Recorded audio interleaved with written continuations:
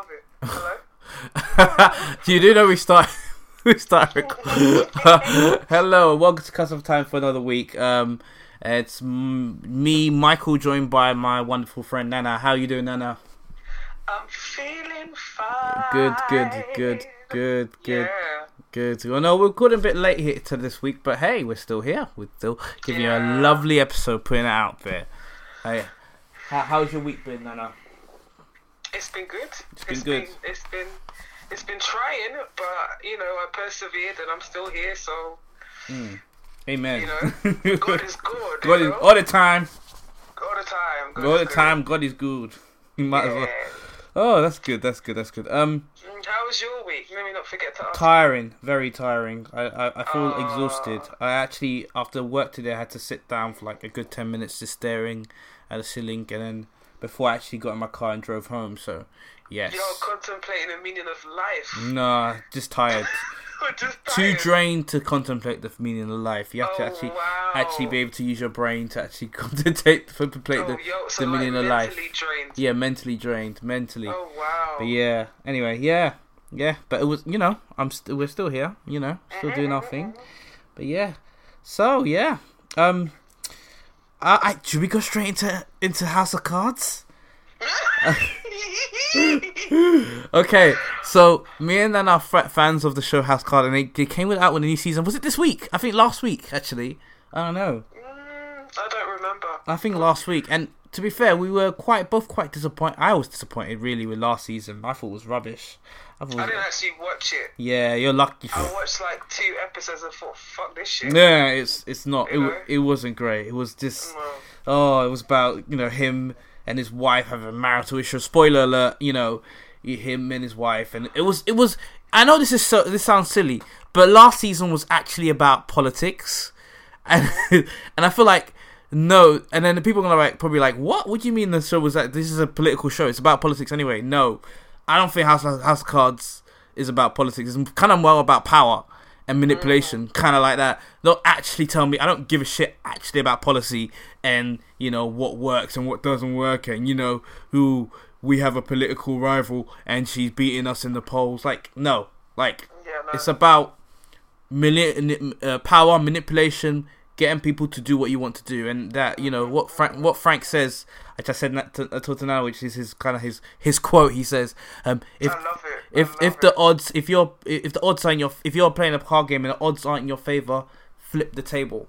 Yeah, and he lives by that philosophy. By the way, Frank is the main character.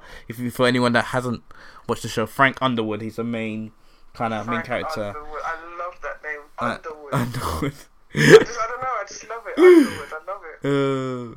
Yeah. And you know, they were doing all these promo and stuff for it before it came out. So it was like he was, and the promo was kind of like, oh, he's going for re-election, Frank Underwood 2016, and all this stuff. So it was like FU 2016 because that's the initials of his name. Oh yeah. FU indeed, America. Yeah. FU. Can you imagine? But yeah. So did you finish watching it? Yeah, I did. I think I finished watching it Sunday night. Okay. Fantastic. I thought it's almost like they kind of remembered after the rubbish last season what makes the show so good. So even when there's spoiler alert, there's segments in it where Frank isn't in it.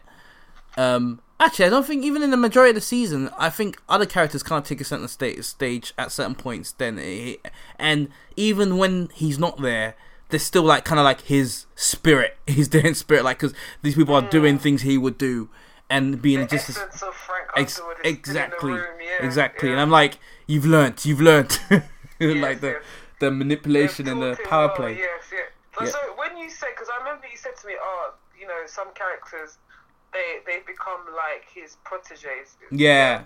So who are you talking about? I was talking about to a certain extent. I was talking about his wife and Doug, because before his wife was more of an advisory sort of person, and she was always trying, but she wasn't quite there.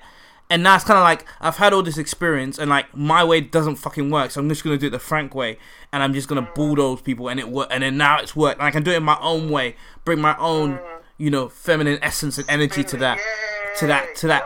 and then even make us even more powerful as a couple. It's admirable as a couple. They're amazing. I love them. They're crazy but amazing at the same time. I love the fact that they're like, you know what I love about them, when they sit and they scheme together. Yeah. Like, how many couples really do that?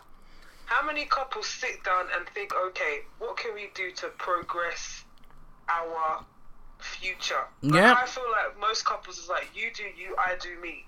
And we'll pay the bills in the middle. But in terms of how we're going to progress together as a unit, do you see what I mean?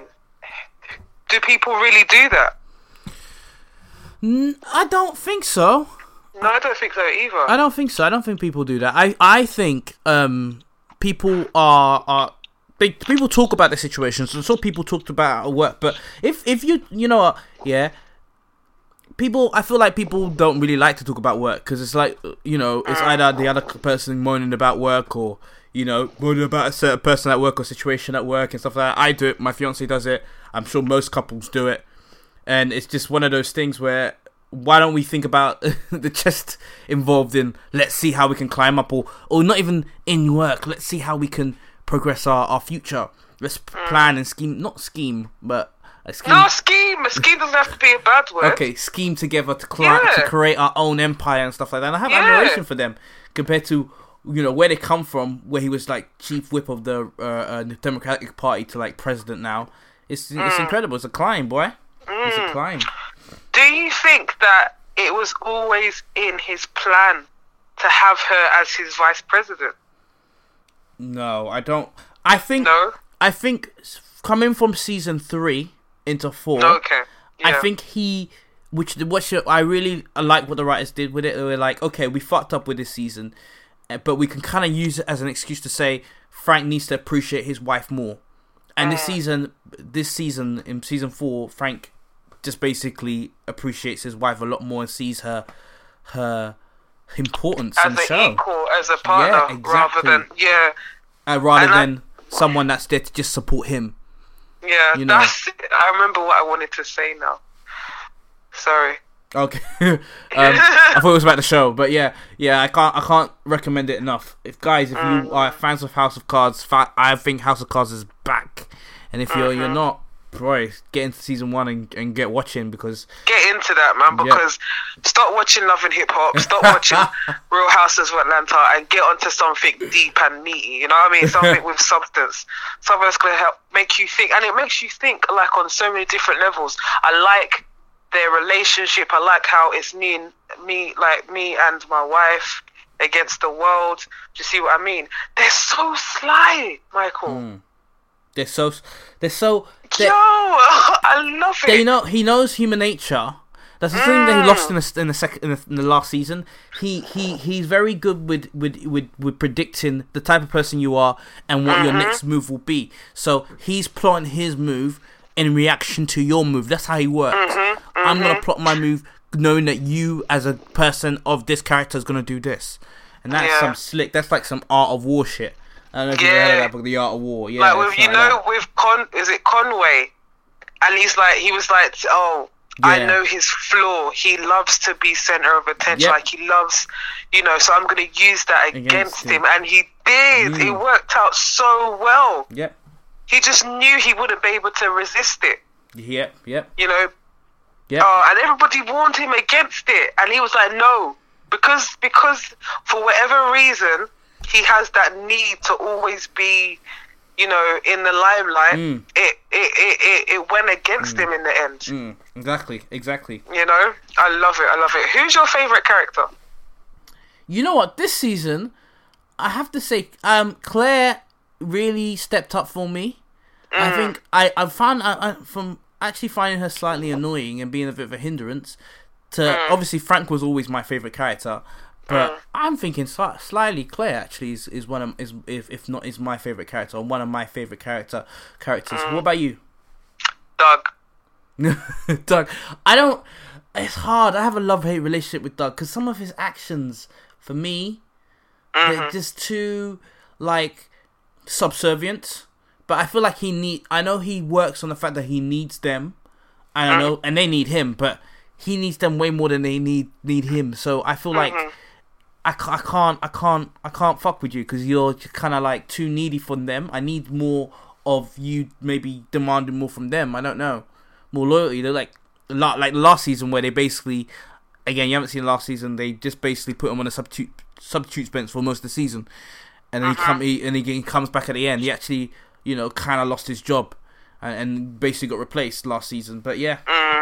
Why do you like Doug so much? I don't know. There's something, but I like the dedication that he has to them. I like that because it somehow reminds me, like, I feel like he sees Frank as God.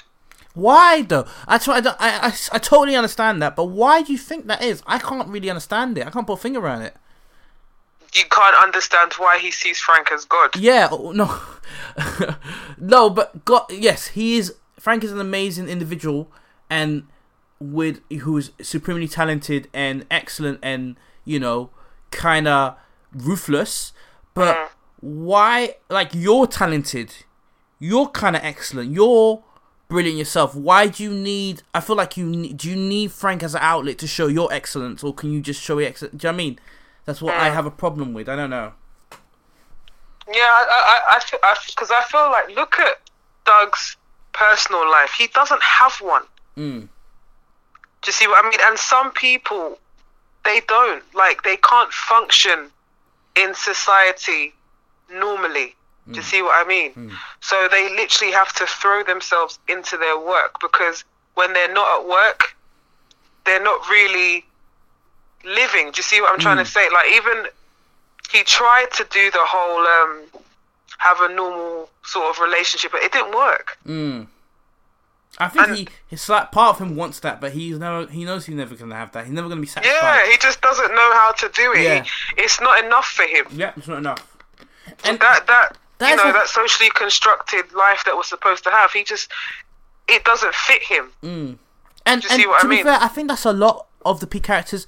That's like a theme going in because even I feel like Claire, his wife, has the same problem because she was like. She had love or whatever at one point in time. I think this is season 2 or something like that. But she said no. She basically rejected the man because she was like, I want more.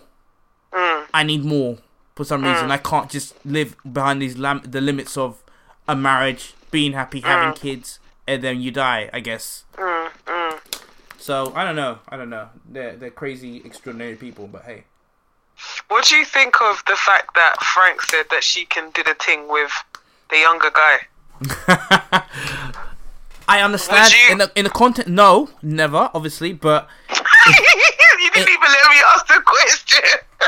I assumed what you're gonna ask, and I said, and then no, not on this planet. But that no was so strong. No, but in the context of the show, I understand it because they're not there for love. It's not for sentiment. It's almost like if that was the way. Polygamy was supposed to work, which I don't know. I think it slightly is supposed to work that much. That way that we are all there for the betterment of the whole rather than the individual. Then it would probably work better. But when emotions and feelings and sex get involved, it gets a bit messy. So that doesn't, for some people that doesn't work, and some people it may work brilliantly because if they're there for the betterment of the whole, then there's no problem with sex with anyone. And she obviously needs part of her still needs her emotional side, touched and, so she needs that side. So it's good for her to have someone to just, I don't know. Dust her corners. Not just dust her corners, but be that emotional person she can be, as she says, she can be vulnerable with. Which Frank can't give her. Yeah. Yeah, no, it's interesting because I watch. That program that I watched. It's not you, it's men. My make believe auntie came on. Jan Van Zandt, the woman, the writer. Yeah. I told you I've read like most of her books. Yeah. She was on the show, and she's been married 3 times. Okay. And they asked her, "Would you get married again?" And she was like, "Hell no." Why did she say she wouldn't get married again? She said that she wouldn't get married again because she doesn't like the idea of a wife. And she says it's like socially constructed, and a wife isn't the same as a partner. She wants to be her man's partner. She doesn't want to be her man's wife, because wives are expected to do certain things that she, at her age, is not willing to do. I totally hear that, and that's a good point to make.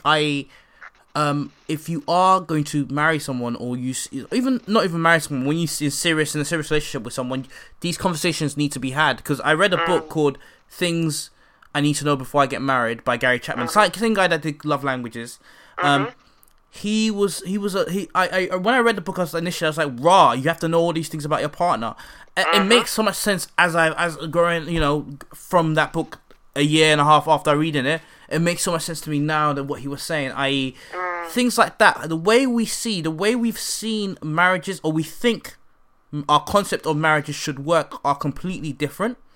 One man and woman as well can think in a traditional way, i.e., the woman or the man's responsibility is to do this. The man is supposed to cater financially for the family. The woman is meant to cook and clean and do all these invert commas traditional things. Whereas other people, again, which I will probably am the other person, I do see it more as a partnership. I.e., we're building something together, and we're going to be great together and even better together. So it depends how you see it and I don't feel like the problem is if you marry or if you get into a relationship with someone and then you both see it in different ways and you haven't had that frank conversation about things. It's the most unromantic thing ever, but you kind of still need to have that conversation. Do you know what I mean? About what your expectations are of a marriage.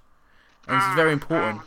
It is very important. I think most people don't have it. They don't have it, and then they get into it and they're like, yo, I expect you to do this, I expect you to do that. And they're like, but I don't want to. And then there's trouble, Yep, exactly. Yeah, I've never really thought about, being a partner. It's very... it's like a business partner. Yeah. You are entering a business of sorts. Do you see what I mean? A union. It's like, with any sort of union, there has to be some sort of agreement or formal agreements with each other. I do believe that.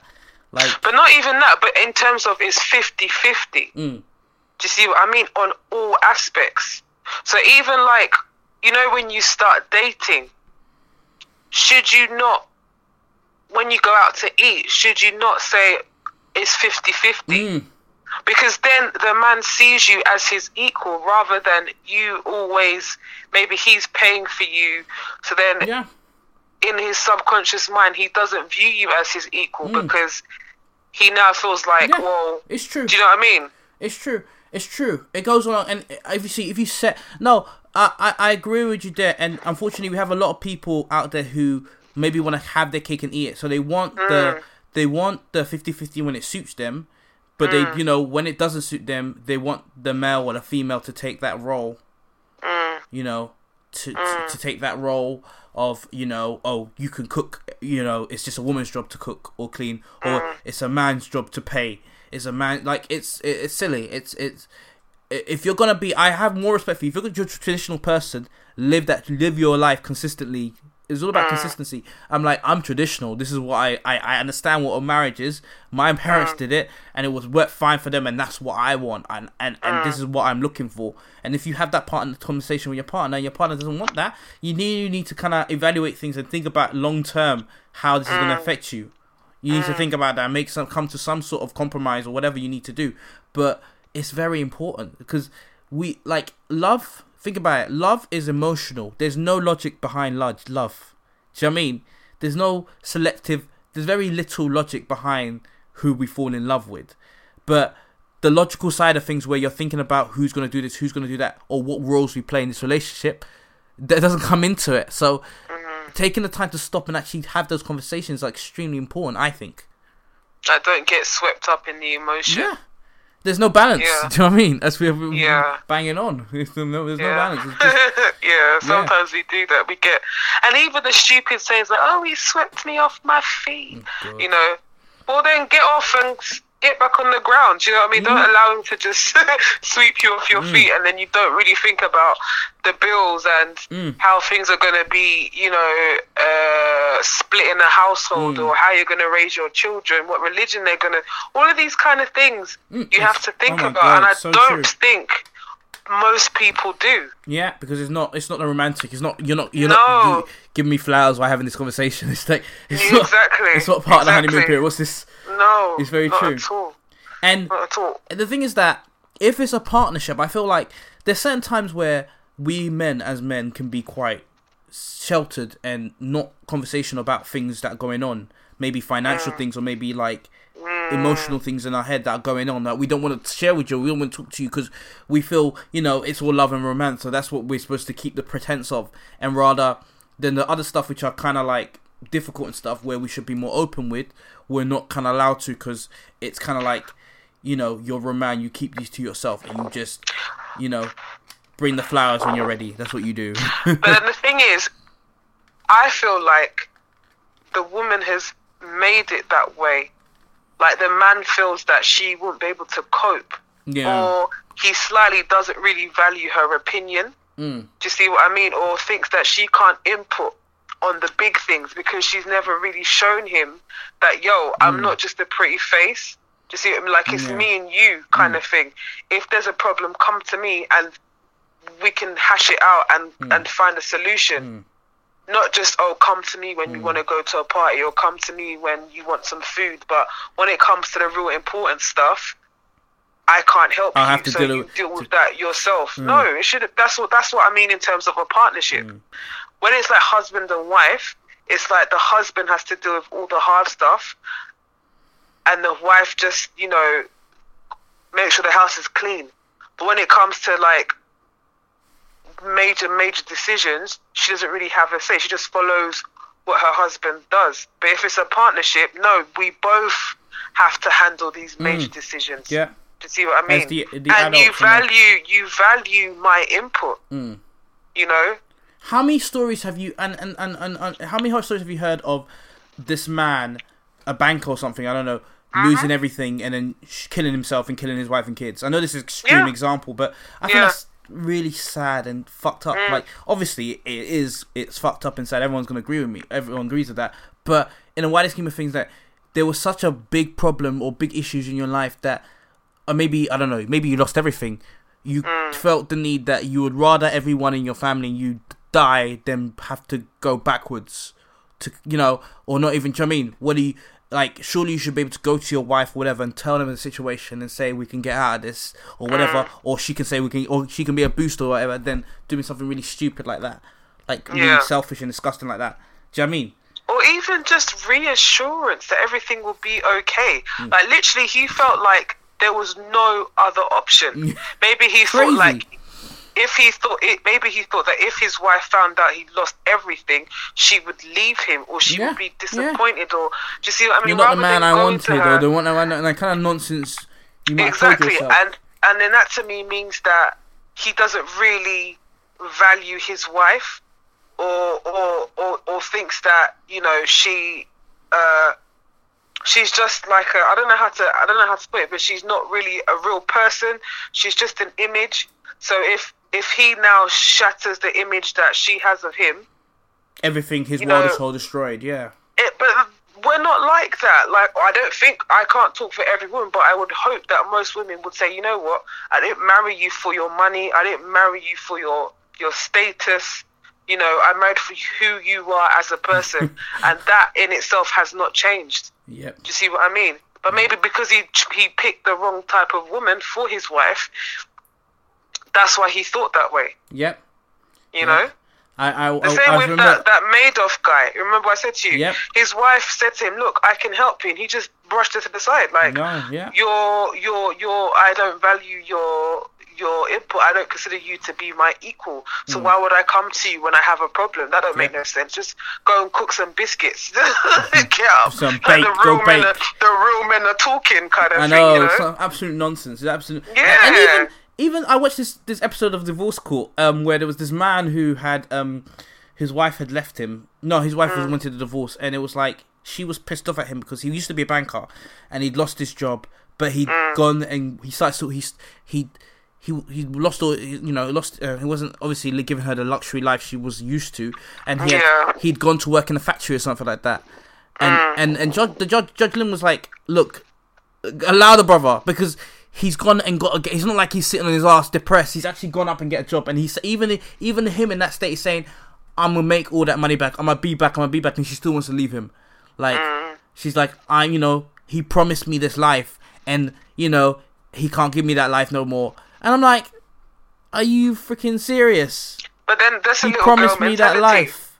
Do you see what I mean? Because why can't, if that's the life that you want, why can't you provide it for yourself? Do you see what I mean? Why are you relying on him? And so you're trying to say that if he can't provide it for you, you can't have it. But you know what? Yeah, there's nothing. I don't necessarily like, as you said, that if you want to take, like, if you're gonna be that support. And for whatever reason, maybe you're looking after his kids, you're looking after the kids at home, you're part of the partnership. Your job is as valuable as his. You're raising up good kids, you're keeping the household together, you're dealing with people's any issues, whatever, because it's a hard job.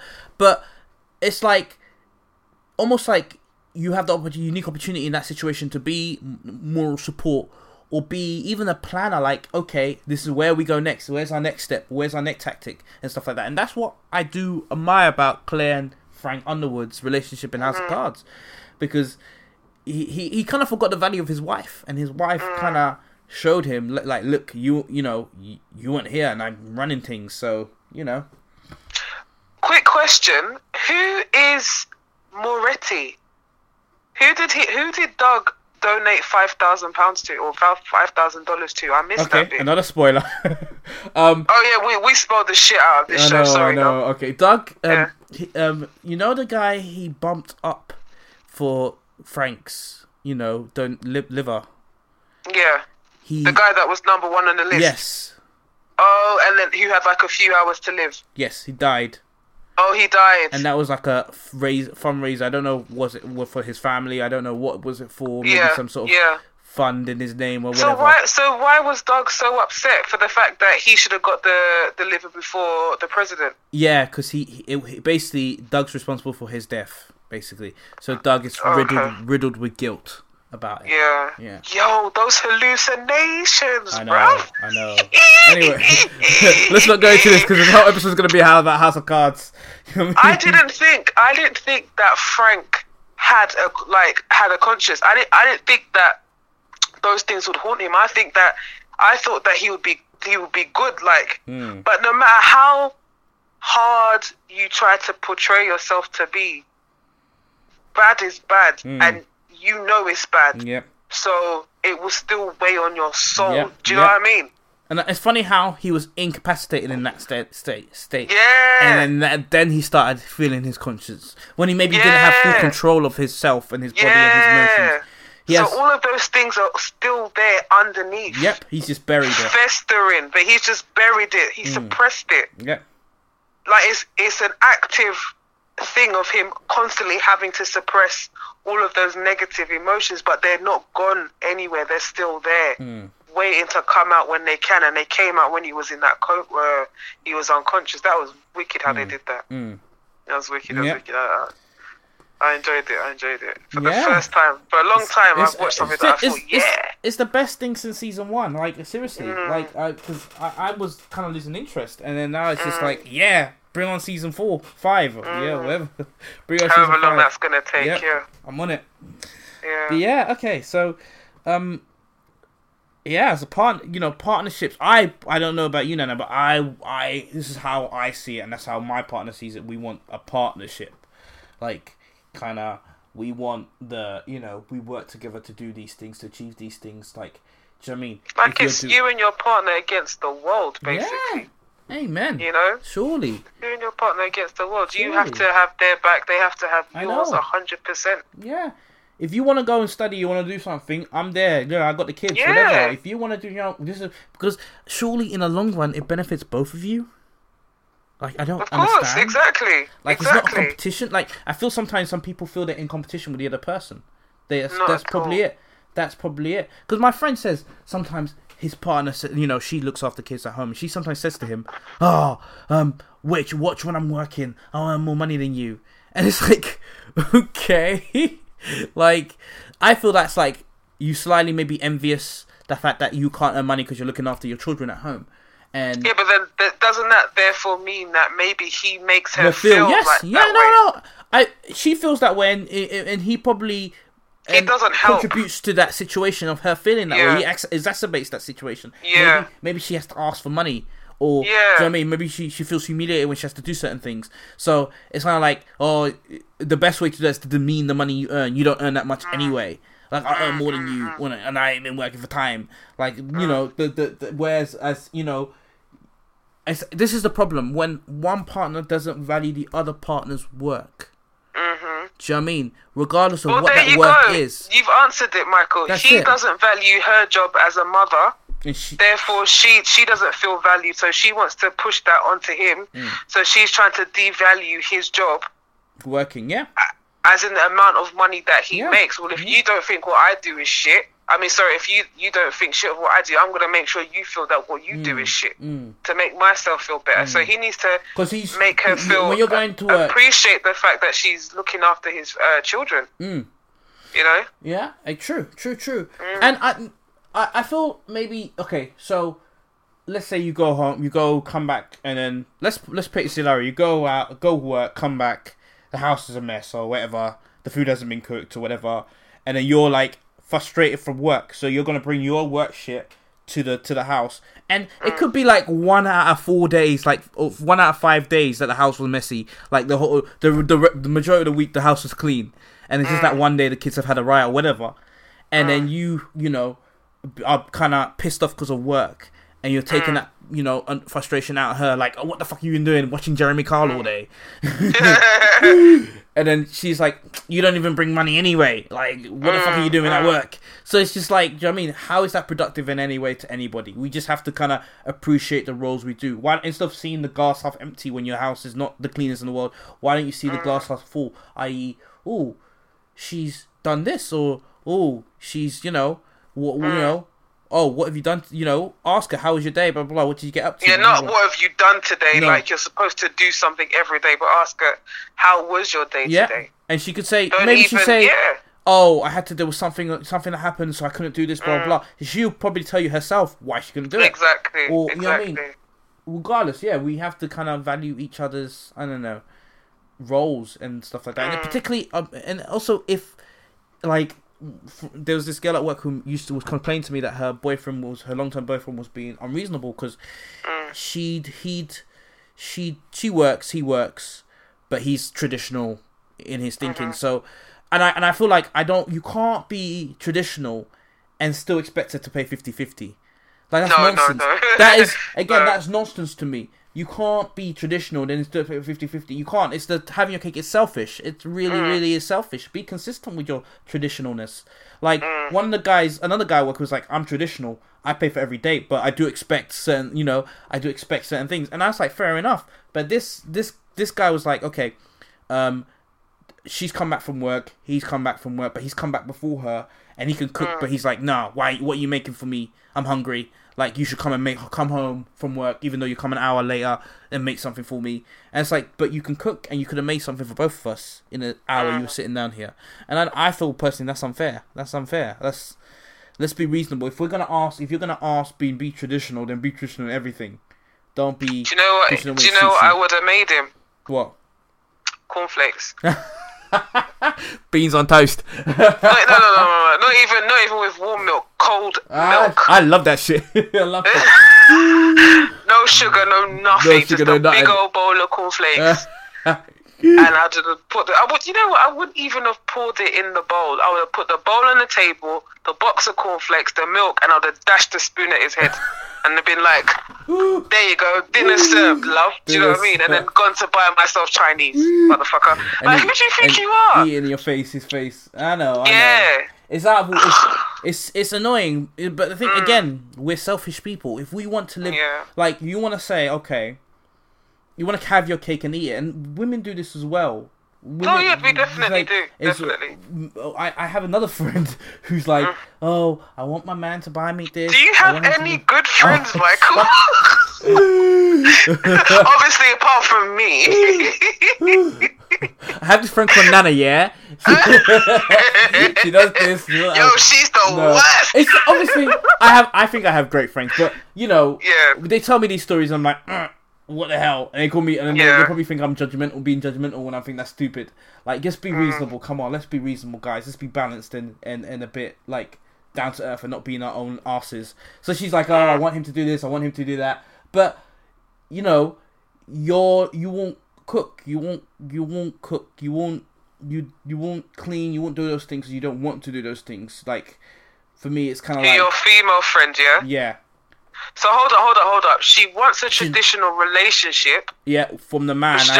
The man paying for everything. He pays for everything. He should pay for everything, buy everything, buy me flowers, make me feel special, make me And, but in terms of, like, doing the things that maybe he would appreciate, maybe he's always moaning about her cleaning the house. Like, she's like, oh, you're at home. He doesn't appreciate her job. He's like, oh, you're at home with a baby. You could, when she sleeps, you could do a bit of cleaning. It's always messy, blah, blah, blah, because she never does. And I feel like that's a reasonable trade-off. If you want him to do those things, that's a reason. I don't think he's being unreasonable in that sense. No, so, not at all. It's one of checks and balances. Not for everyone. But to be honest, both me and my partner can cook and clean, so we can have a balance with that, I guess, in that sense. And I think we're both kind of reasonable people in that sense, and we don't expect in one person to do everything. No. In any way. The way I have it is that, I will do the majority of the cooking and the cleaning. But I've just said to my partner, if you see something needs to be done, don't tell me, why haven't you done it? Just do it for me. Do you see what I mean? And I will really appreciate that. Like, if you see a bin needs to be changed, just empty it. Like, obviously, I've missed it, but if I'm done 95% of the work, and there's just that little 5% that maybe I didn't have the time to do, or I haven't seen it, you can do that. I don't see what's wrong with that. It's true. See what I mean? But then some men will be like, no, you must do everything. That's not because fair. They're like, and it's almost like, let's see it like this. You go to work, so you think that gives you the justification to say a stay-at-home mum must do everything because you have time. Like, when you go to work, don't try and lie to me that everything's perfect. You do everything, exactly. Blah, blah, blah. Sometimes some things are not done. Sometimes you may go home early because you're like, fuck this shit. I don't So don't try and lie to me and say, I'm perfect at work, so you must be perfect at home. That's unrealistic expectations. I'll tell you something right now, yeah? My partner, he's in the living room with the baby, and he's been crying non-stop. The baby? Yeah, Kwesi's been crying since I've been on the phone. And I know he's probably thinking, but then, in my mind, this is what I deal with every day. Yeah. Do you see what I mean? So I don't feel no way to say, for once, like, I'm the one that's at work, say this is my air quote job, and then now you're at home with the baby, so now you can see what I have to put up with. So when you ask me, have I done something, and I'm like, no, because your son wouldn't let me, he probably thinks, oh yeah, whatever. But now he can see, like, yo, this is hard. This boy doesn't play. The story was funny, so I can't wait to see what he says after when I go back to the living room. Yeah. Why is he? What is he crying? Because obviously you're not there. Or he's just crying. Yeah. He's crying. Yeah. I can't tell you why he's crying, but I don't really care. His dad's there, so no. True. But like, touche. No. I deal with it every day, so yeah. It's a balance. Why shouldn't he? Deal with a crying baby for once? Yeah. It's true. There's checks and balances, man. It says checks and balances. Be reasonable, guys. It's it's not just about. It's just not about you taking him out to parties and showing him off. Yep. You got to deal with the hard stuff as well. When he's crying, when you want to punch him in his face, but you can't because there's only one. You sure you want to put this out?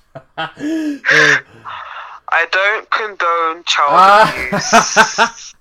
We at the Casa Time podcast do not condone any of Nana's said actions. Yes, apart from a few African licks here and there. When he reaches 5, Okay. 5 and under, no licks. Anyway, I think we can carry on now. Back to the your list. Oh, oh yeah, okay. Yeah.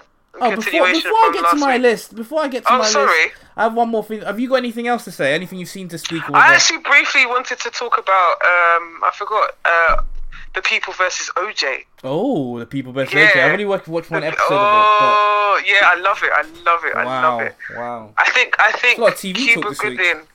Huh? It's a lot of TV talk this week. Can you imagine? Yeah, for once, you know. Yeah. Why not? I think OJ, Cuba Gooding Jr., he's doing a really good job of portraying OJ Simpson.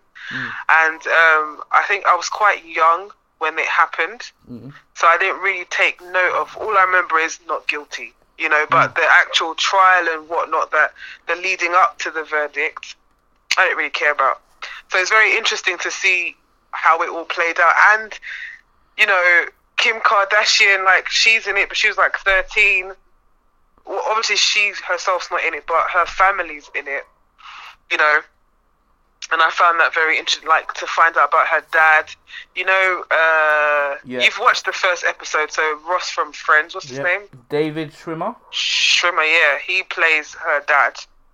And I just, you know, it's really good. I really enjoy it. Like, I hate the fact that I have to wait every week. I hate it.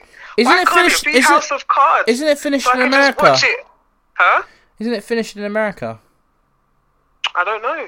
I think it might be finished in America, you know. So. I haven't seen it online anyway, so. Oh really? Yeah, I haven't seen it, so I've actually had to watch it like everybody else. I don't like it. Yeah, BBC iPlayer. I don't like it. I like when I can just watch the whole thing all in one go. Yep. You know? Definitely. 100%. This whole waiting every week, I'm not used to that. I'm not used to that. I feel poor. I know. The best thing is when you find a really good show which is old, that they have like 5 or 6 seasons already on there. Like there's a show. Basically, the show I got into and I got Vicky into, my fiance into. It's called The Borgia. It's on Netflix. It's basically. Oh yeah, you told me about that one. Yeah, it's basically Game of Thrones before Game of Thrones, like kind of like, but it's like a historical one. It's really really good. It's really really about like corruption in Rome and the Pope and stuff like that. It's really really interesting. But yeah, and that had like 5 seasons. So I'm like just binged through the whole thing. That's the best thing. You don't have to wait. It's fantastic. But yeah, you're saying about People versus OJ. Yeah, no, the story is really good, and I've been reading up on like the actual people who were in it, you know, and the similarity in the way they look, because you know sometimes you see shows and they don't look anything like the original person, but they casted really well then. Yeah, I think the casting is really really good, really really good. I don't know, I'm very intrigued by court cases and the law and how the injustice behind it, you know, that kind of stuff. So it's good to watch. Even that's what I wanted to say about House of Cards. I like the way it's shot. You know, like I don't know what word that they use for it, but just cinematography. So I wanted to say that brothel, but I wasn't quite sure. It wasn't coming out. No, bruv, it was there, but I was scared to use it just in case I was wrong. I wanted to say the cinematography, yes. Brothel, but is that the right word? Like the actual shots, the visualization. Yes. Do you know what I'm trying to say? Yeah. The cinematography. The way. The cinematography is on point. Yeah. And with this, it's very stylized, like Americanized. I love it. I love the way it looks. Okay. Now I want to watch it now because you've kind of got me way more excited. You got me into House of Cards again, so I think you should definitely watch it. It's really interesting, and I love the fact that this shit actually happened. That's the best thing about it, because you're like, fuck it up, this surely couldn't happen, and you go and like, even when I was watching Narcos on Netflix, and I was like, how the fuck did this happen? How does this man do all this shit? Love it. And like, you go on the internet, like, yeah, it actually fucking happened, like crazy. And I read like a lot of the people who were in it, like the prosecution, I can't remember her name, but she said that it's very accurate. It's very, like and it's hard for her to watch because it's literally like she feels like she's reliving her past on TV. Like the story is very, very accurate. Like that shit happened. And how that nigga got away. Yeah, you know, it was really good. I suggest you watch it. I think it's very, very good. It's very good. I don't know why it happened, but I think it's very good. My God. Yeah, he's still crying. Oh, wow. He's going for a marathon here. Yeah. Anyway. A lot of the podcasts I've been listening to recently have recommended it, but so that's why I watched the first episode. I was kind of like, run this, but now you've kind of recommended it. I'm definitely gonna watch it. I'm definitely over the weekend. I'm definitely gonna check it out. I do want to see what's going on. What's this? What, you know? I'm enthusiastic now because I want as many shows as I can. Yeah, check it out, bro. Check it out. It's good. I like it. I like it. And I love the fact that Theo from the Cosby Show's in it. Who? I haven't seen. You know Theo from the Cosby Show. Oh, Theo, yeah. Who's he in it? He's his friend AC. Okay. He was the one that was driving him when he had the gun to his head in the white Bronco. It was like his good friend. Okay. Yeah, he looks old, but I guess that's life. Yeah. But yeah. And, you know Johnny Cochran in the program?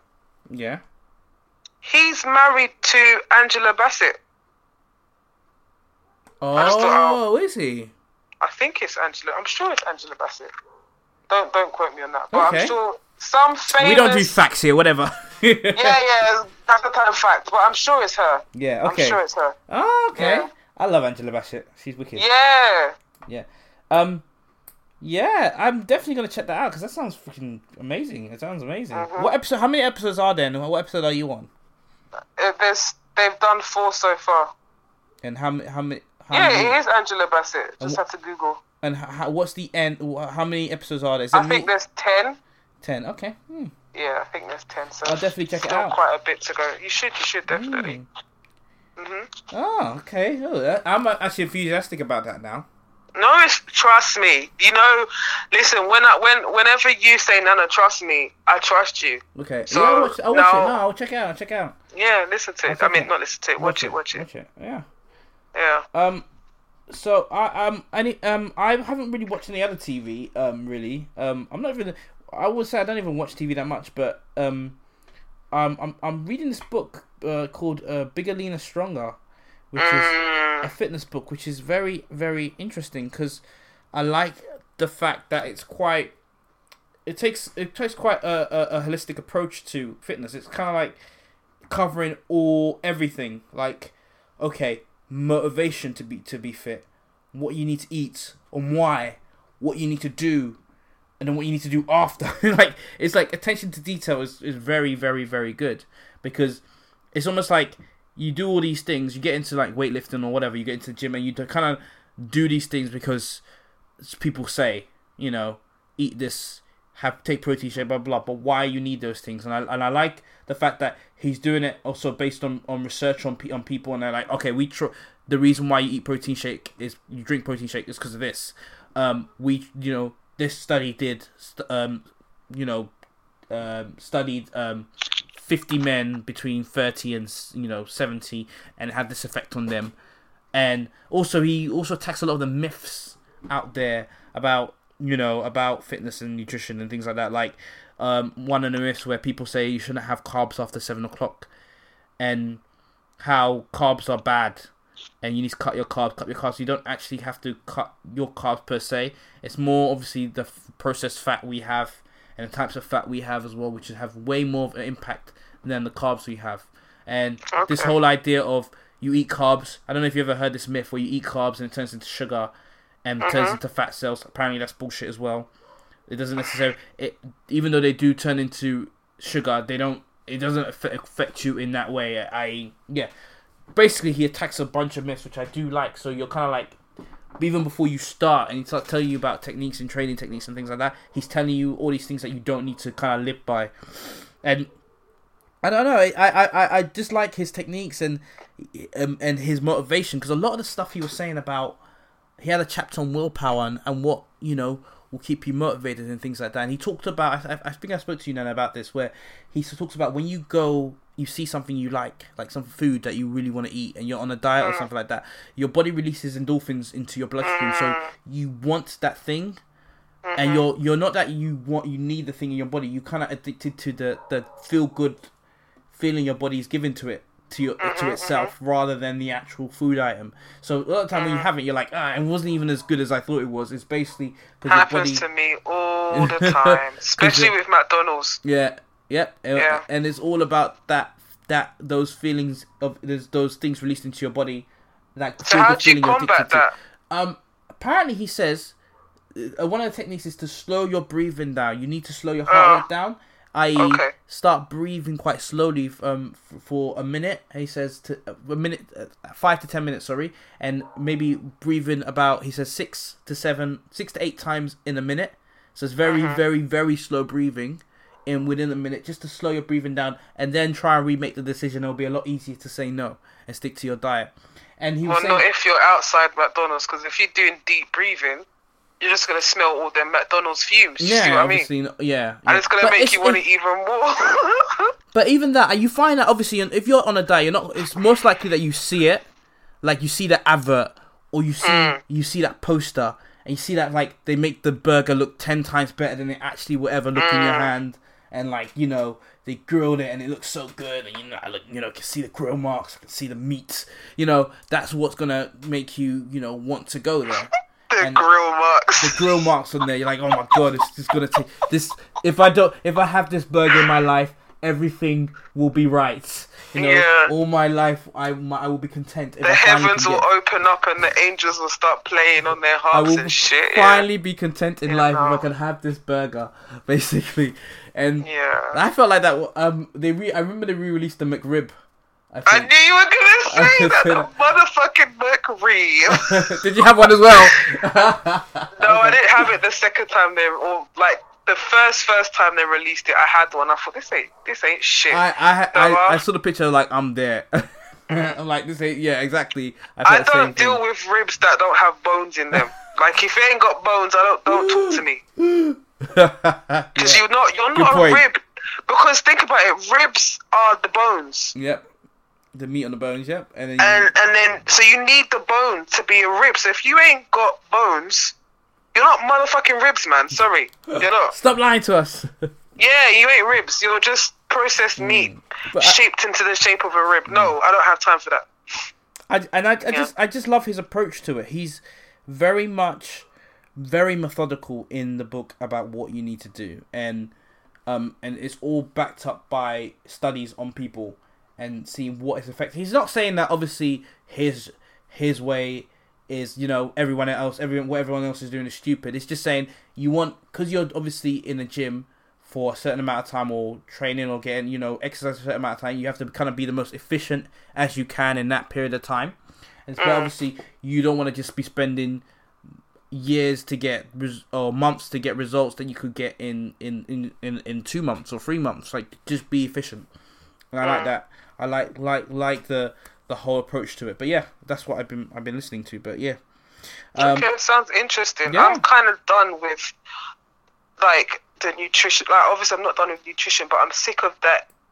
Every couple of months, somebody will come and say something different to discredit what the person said previously. Like, why are we in a state of confusion when it comes to the thing that's the most important, which is nutrition? Yeah, I love the fact that he says, the thing is that he says that don't even, he always uses quotes to start his chapter, and there's one quote which it says basically, question everything that you read and see, even question me. And that's the whole point. And because everything, he lives by that, because everything in his book he's trying to back it up and say, research here has been done here, research has been done there to show this and that. And, you know, if you want to, you can check, you know, that's why I live by. If I say something to you, when I talk, I feel like I talk when I think I know something and I know about something, because I mean, maybe through my own experience. And I'm like, don't believe me if you like, check it, Google it, whatever you need to do. Check it out, what I'm saying, if you don't believe what I'm saying. But yeah, it's very interesting, you know. But yeah, that's what I've been doing. Anything else before we go to the? No, I think we're good. We've been talking for much longer than we thought we would, so we're good to go. 55 minutes we're on. 55 minutes. Can you imagine? What? This is going to be a long episode. Wow. We did say that from the beginning, so it's all good. So they're ready. They're ready. Strap Let's in. roll on to the next bit. Okay. So last week, I stopped on the fourth one, which was A Real Man Is Honest, and we talked a bit about that, but we're not going to talk. We're going to move on to the next one. The next one, the fifth one, A Real Man Welcomes Adversity. He invites cooperation and competition because he knows his self-worth and is comfortable with his capabilities. He's not afraid to ask questions when he doesn't know the answer.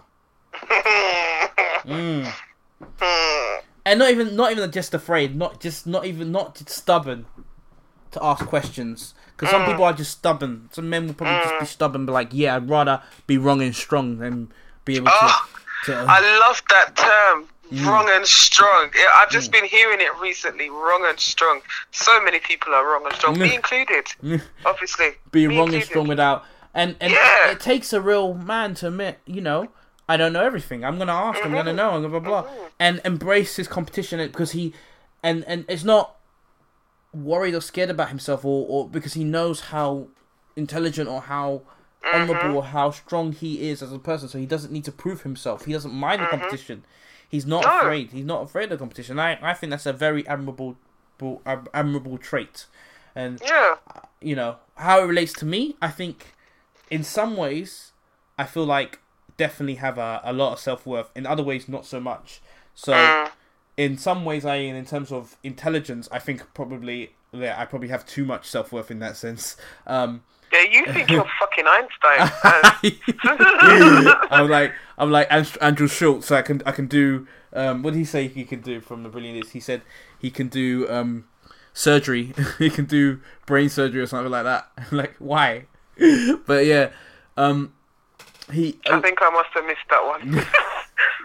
But yeah, I must have missed that one. Yeah, I think. I don't know. I kind of like. I'm not gonna even be arrogant about it. I think I probably am quite intelligent compared to most people, but that kind of gives me self-worth. You didn't have to add to that's the arrogant bit. You could have just said I'm very intelligent. You didn't have to say to compared to other people.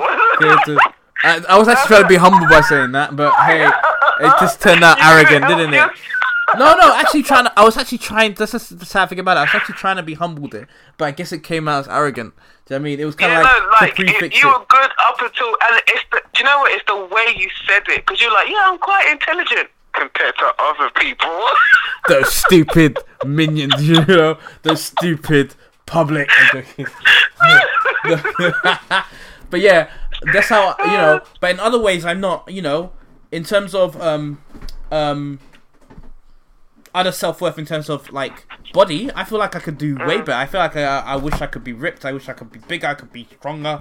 Definitely in terms of willpower, I wish I could be more capable and more, dedicated to certain things. Definitely, there's things, I'm not obviously. I feel like this only applies to me in certain areas, and other areas, no, not so much at all.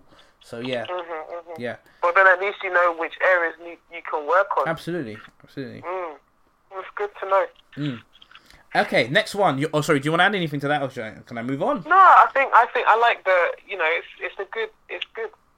The adversity and because at the end of the day, I see it as adversity is something that can be overcome. So rather than by you overcoming, you've somehow made yourself a better person. So you shouldn't be scared of it, because you should always have that knowledge that no matter what comes my way, I can get past it. Absolutely. Exactly. Especially if you have a family as well. Yeah. And I will be better. I'll be a better man. Yeah. By being able to go through that, and I'll probably gain more knowledge or gain a greater, better skill that can help me and my family in the long run. Can it not? Yeah. Absolutely. Yeah.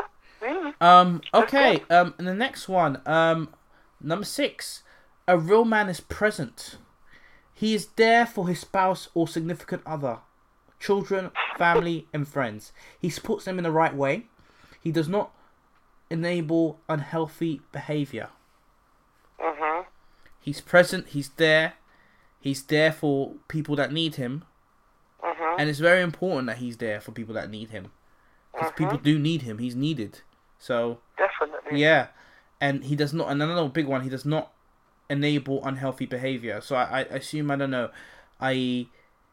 there's a lot of cases in divorce court I see where the husband comes home and wants to be like the fun parent, or even the wife sometimes, and like, oh, I've been disciplining, the wife's been disciplining the children, but he comes around and he's like, oh, you don't have to do this, we can just play, let's just play, and like, kind of like you are encouraging unhealthy, behavior in children, because they're like, oh, we could go to daddy if we know if we're in trouble, and we can get out of anything, and that shouldn't be the case. I wasn't even thinking about, I was thinking unhealthy behavior in his partner. No, that's one of the people, they're saying children, family, and friends, and significant other, so one of it is children, but yeah, I'm sure, partner, obviously. You want to give an example of that, you feel? No, children didn't even cross my mind, but that is what you said is a good example as well. Absolutely. Yeah. Take that role of being the man. Don't be an enabler of bad behavior. Take that you are still a figure and role model in your family, with your friends, and even if you, like, for instance, if you in a situation where you want your partner to lose weight, or you want your partner to be more mindful of certain things, or you want your partner to be more organized or whatever, why don't you be that example rather than badgering or criticizing them? Why don't you be that example of that, and then that can motivate your partner to do these things?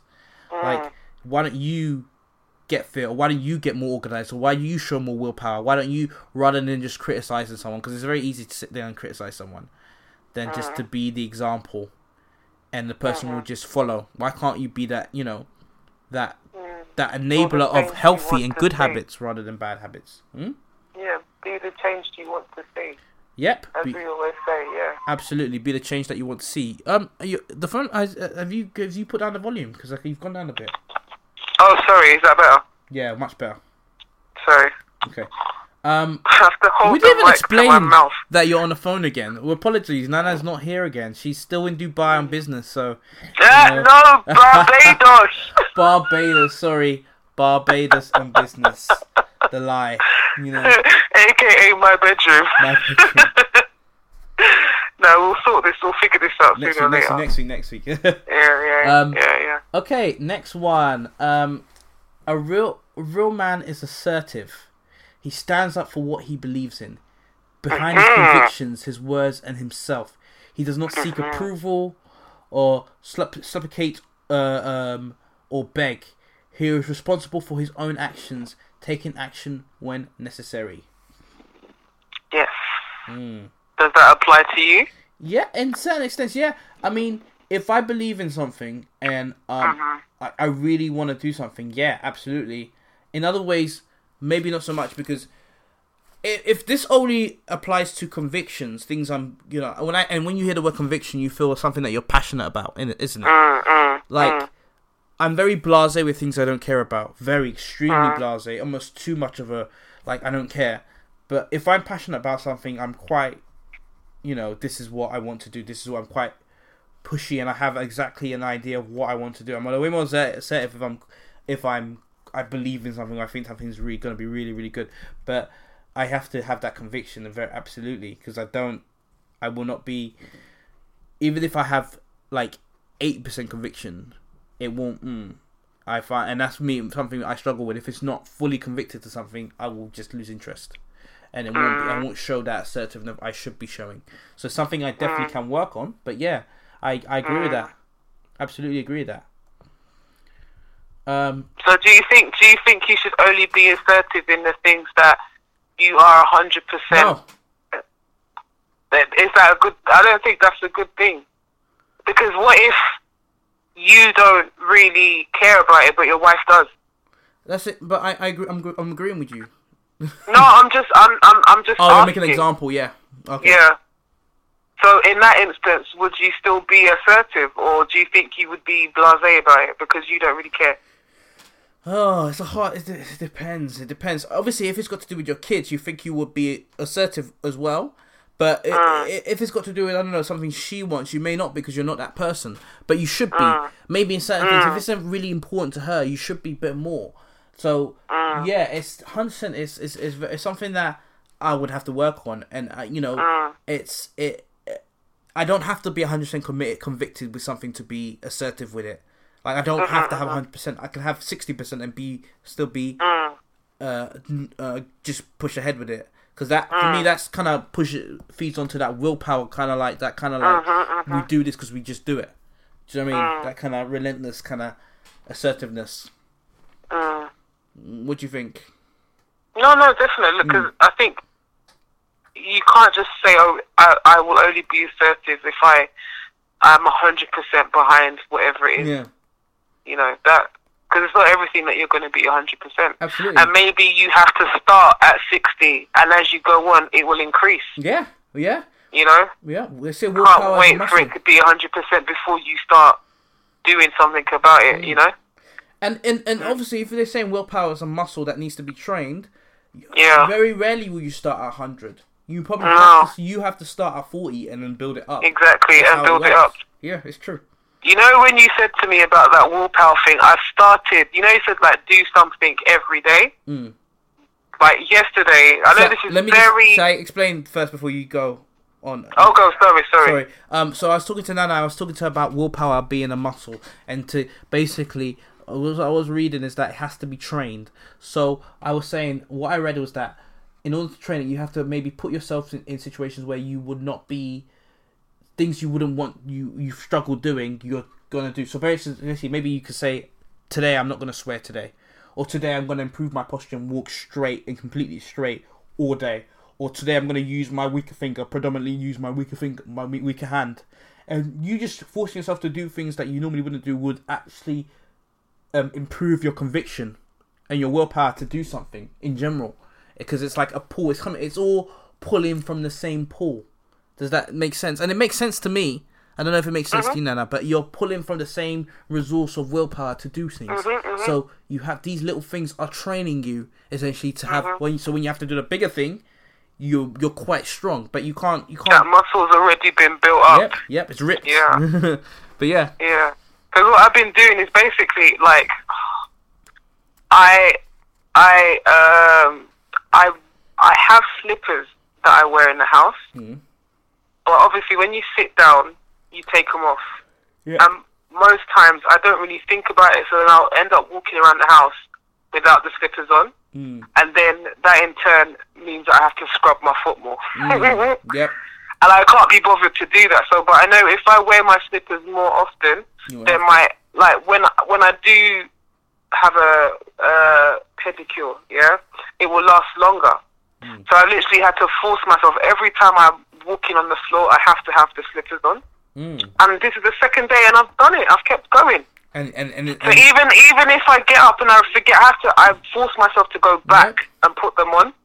Do you see what I mean? Whereas before I'd be like, oh, forget it, and I'll just keep on going. Do you see what I mean? So I know it's very, very, very minor, but I'm trying. No, it's true. No, it's true because, like, we don't have a problem doing this for things that we are committed to, but the problem is we can't, as humans, we kind of need instant gratification. So, for instance, I had real problems growing a full beard. I always have a quite patchy beard, and for the first time, like last year, about 6 months ago, I grew a proper beard, and it was quite difficult for me because I started using castor oil and putting it on every day.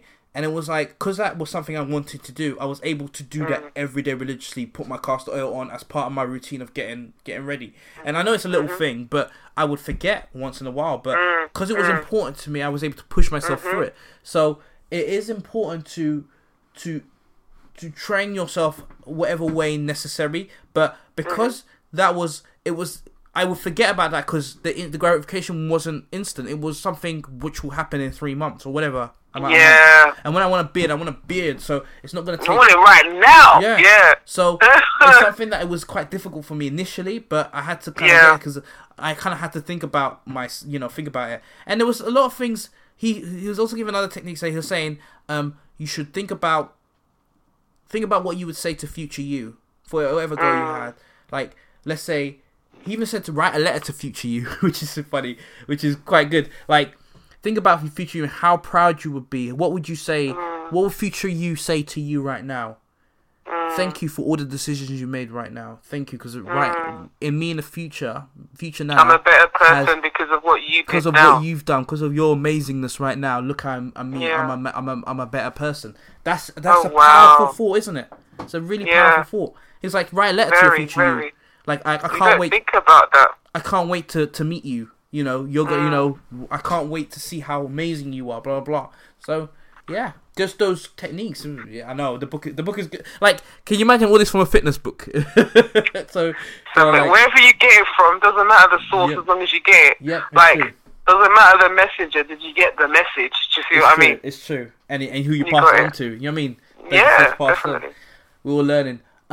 Okay, so I'm gonna move to the next one. Anything else? Yeah. Okay. No. This is the 9th one. A real man is independent. This is a big one. He does not need a woman in his life to be happy, but he appreciates, loves, respects, and truly values her if she is as she is. I'm guessing they meant they were if she is as she is. Okay. Yeah, it's very big, because the amount of men out there that are probably slightly dependent on women, but they act like, is scary sometimes.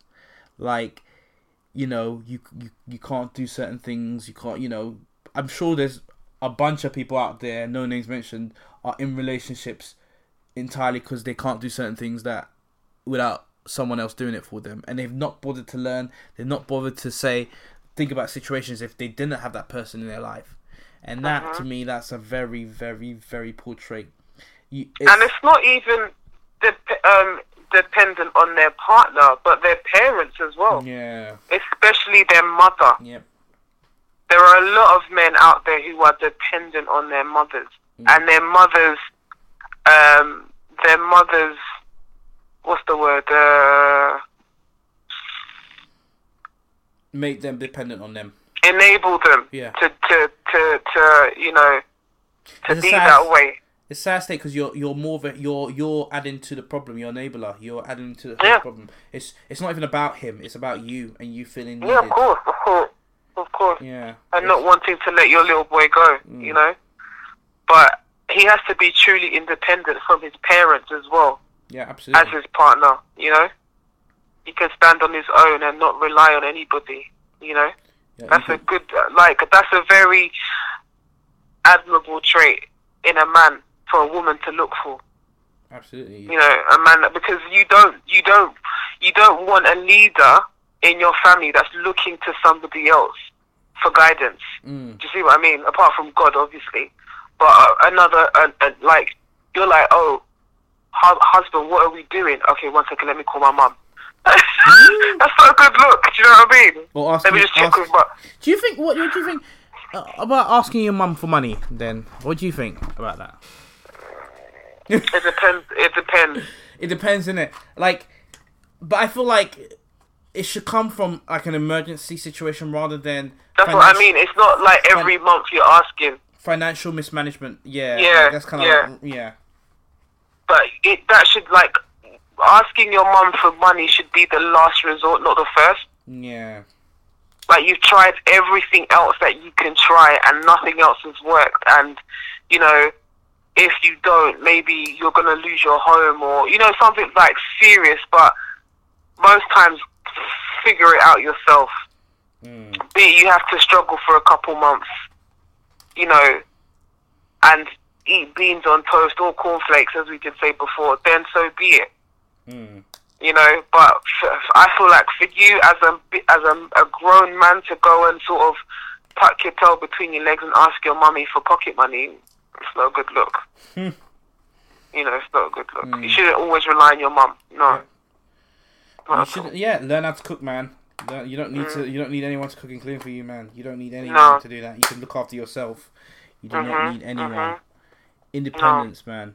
You don't need anyone, but the people, your spouse in your life adds value to your life. You know. Yeah. And you can truly appreciate her for being there, but you don't need her. You to want live. them there. You don't need them there. Yeah.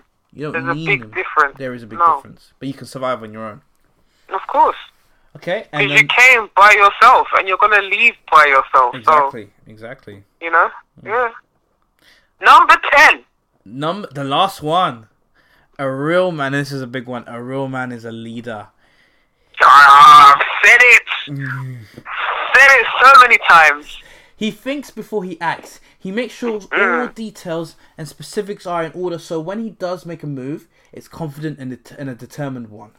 He makes decisions while considering and valuing the input of others and those closest to him. So he plans, he makes decisions. I'm guessing he's confident and he's decisive and he's put into consideration. And this is a big one. When you make your decisions, put into consideration all the ones closest to you. So you can't just make decisions thinking like a single man. You got to make decisions for all the people around you as well. Not for all of them, but while considering the people around you or your closest people. I like that one. Yeah, definitely. I've always said that a man should be a leader. You know, that it's in your. I feel like it's in your DNA. That's what you're there to do. You're there to lead. You know. Yeah. I don't think a man should be trailing behind a woman. It don't make sense to me. Don't make sense to me. You know, like they said, the man is the head, but the woman is the neck. Yeah. You know. Touché. Or like I said, the man. What did I say? The man's the head and the woman's the brain. You know. Yeah. The woman's the brain. No, like, I think the woman's the brain. The woman's the brain. Huh? Where the empty head, you're the woman. The woman's the brain. Yeah, you protect us and you know, you lead, but we're slightly like. Don't you love like that's the People versus OJ, Johnny Cochran, his wife. There's this scene in the last episode that I watched where she was just at home doing her wifely duty. He was in his office practicing his speech, and then she just came and like he was like, "Yeah, I don't want to represent OJ," and then she just said something to him, and he's like, "Oh, you know," and it's because of her that he decided to take the case to represent him. Yeah. Wow. So just think, like, so nobody would know that, but she just came and just whispered sweet nothings in his ear. What about this, darling? What about, you know, like, but have you ever thought about that? And because she knows her man so well, she can play on him. Do you see what I mean? Yeah. So even though he's the head, we're the neck, and we're twisting. We know where we want you to go, you know, but you will be the one that will actually take the steps to go in that direction. You see what I mean? I love it. And I feel like it's not going to come from berating or making someone feel bad. You can never exalt someone by dragging them down. How is that? It's not possible, physically possible. You can't push someone up by putting them down. So you need of course not. You need to be help push them. You know, to be that leader they're capable of being. I think that at that point to me is just so self-explanatory anyway. Definitely. But anyway, that's done. So, do you consider yourself a leader? Yeah, I think the thing is, a lot of these are like geared to. I feel like family.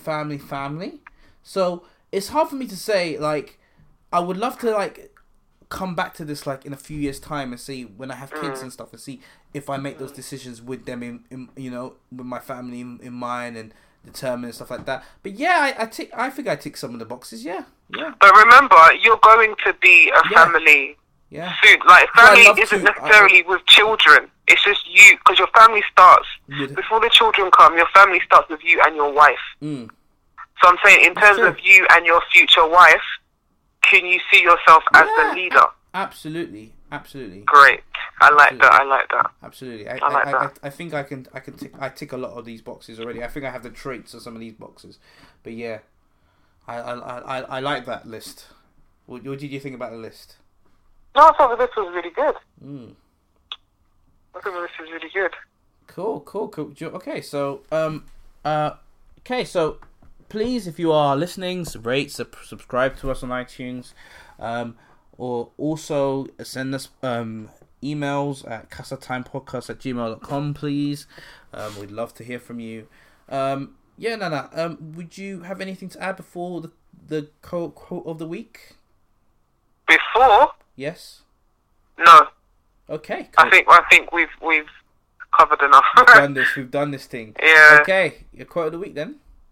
My quote for this week is, if a man loves a woman's soul, he'll end up loving one woman. But if he loves a woman's face, all the women in the world won't satisfy him. Powerful stuff. And it doesn't say who it's by. Sorry. Anyway. Powerful stuff, anyway. Yeah, very powerful. So, yeah. Make a man fall in love with your soul, and you'll keep him forever. Because there's only one you. Exactly. You know? Exactly. Yep. There's plenty of pretty faces out there.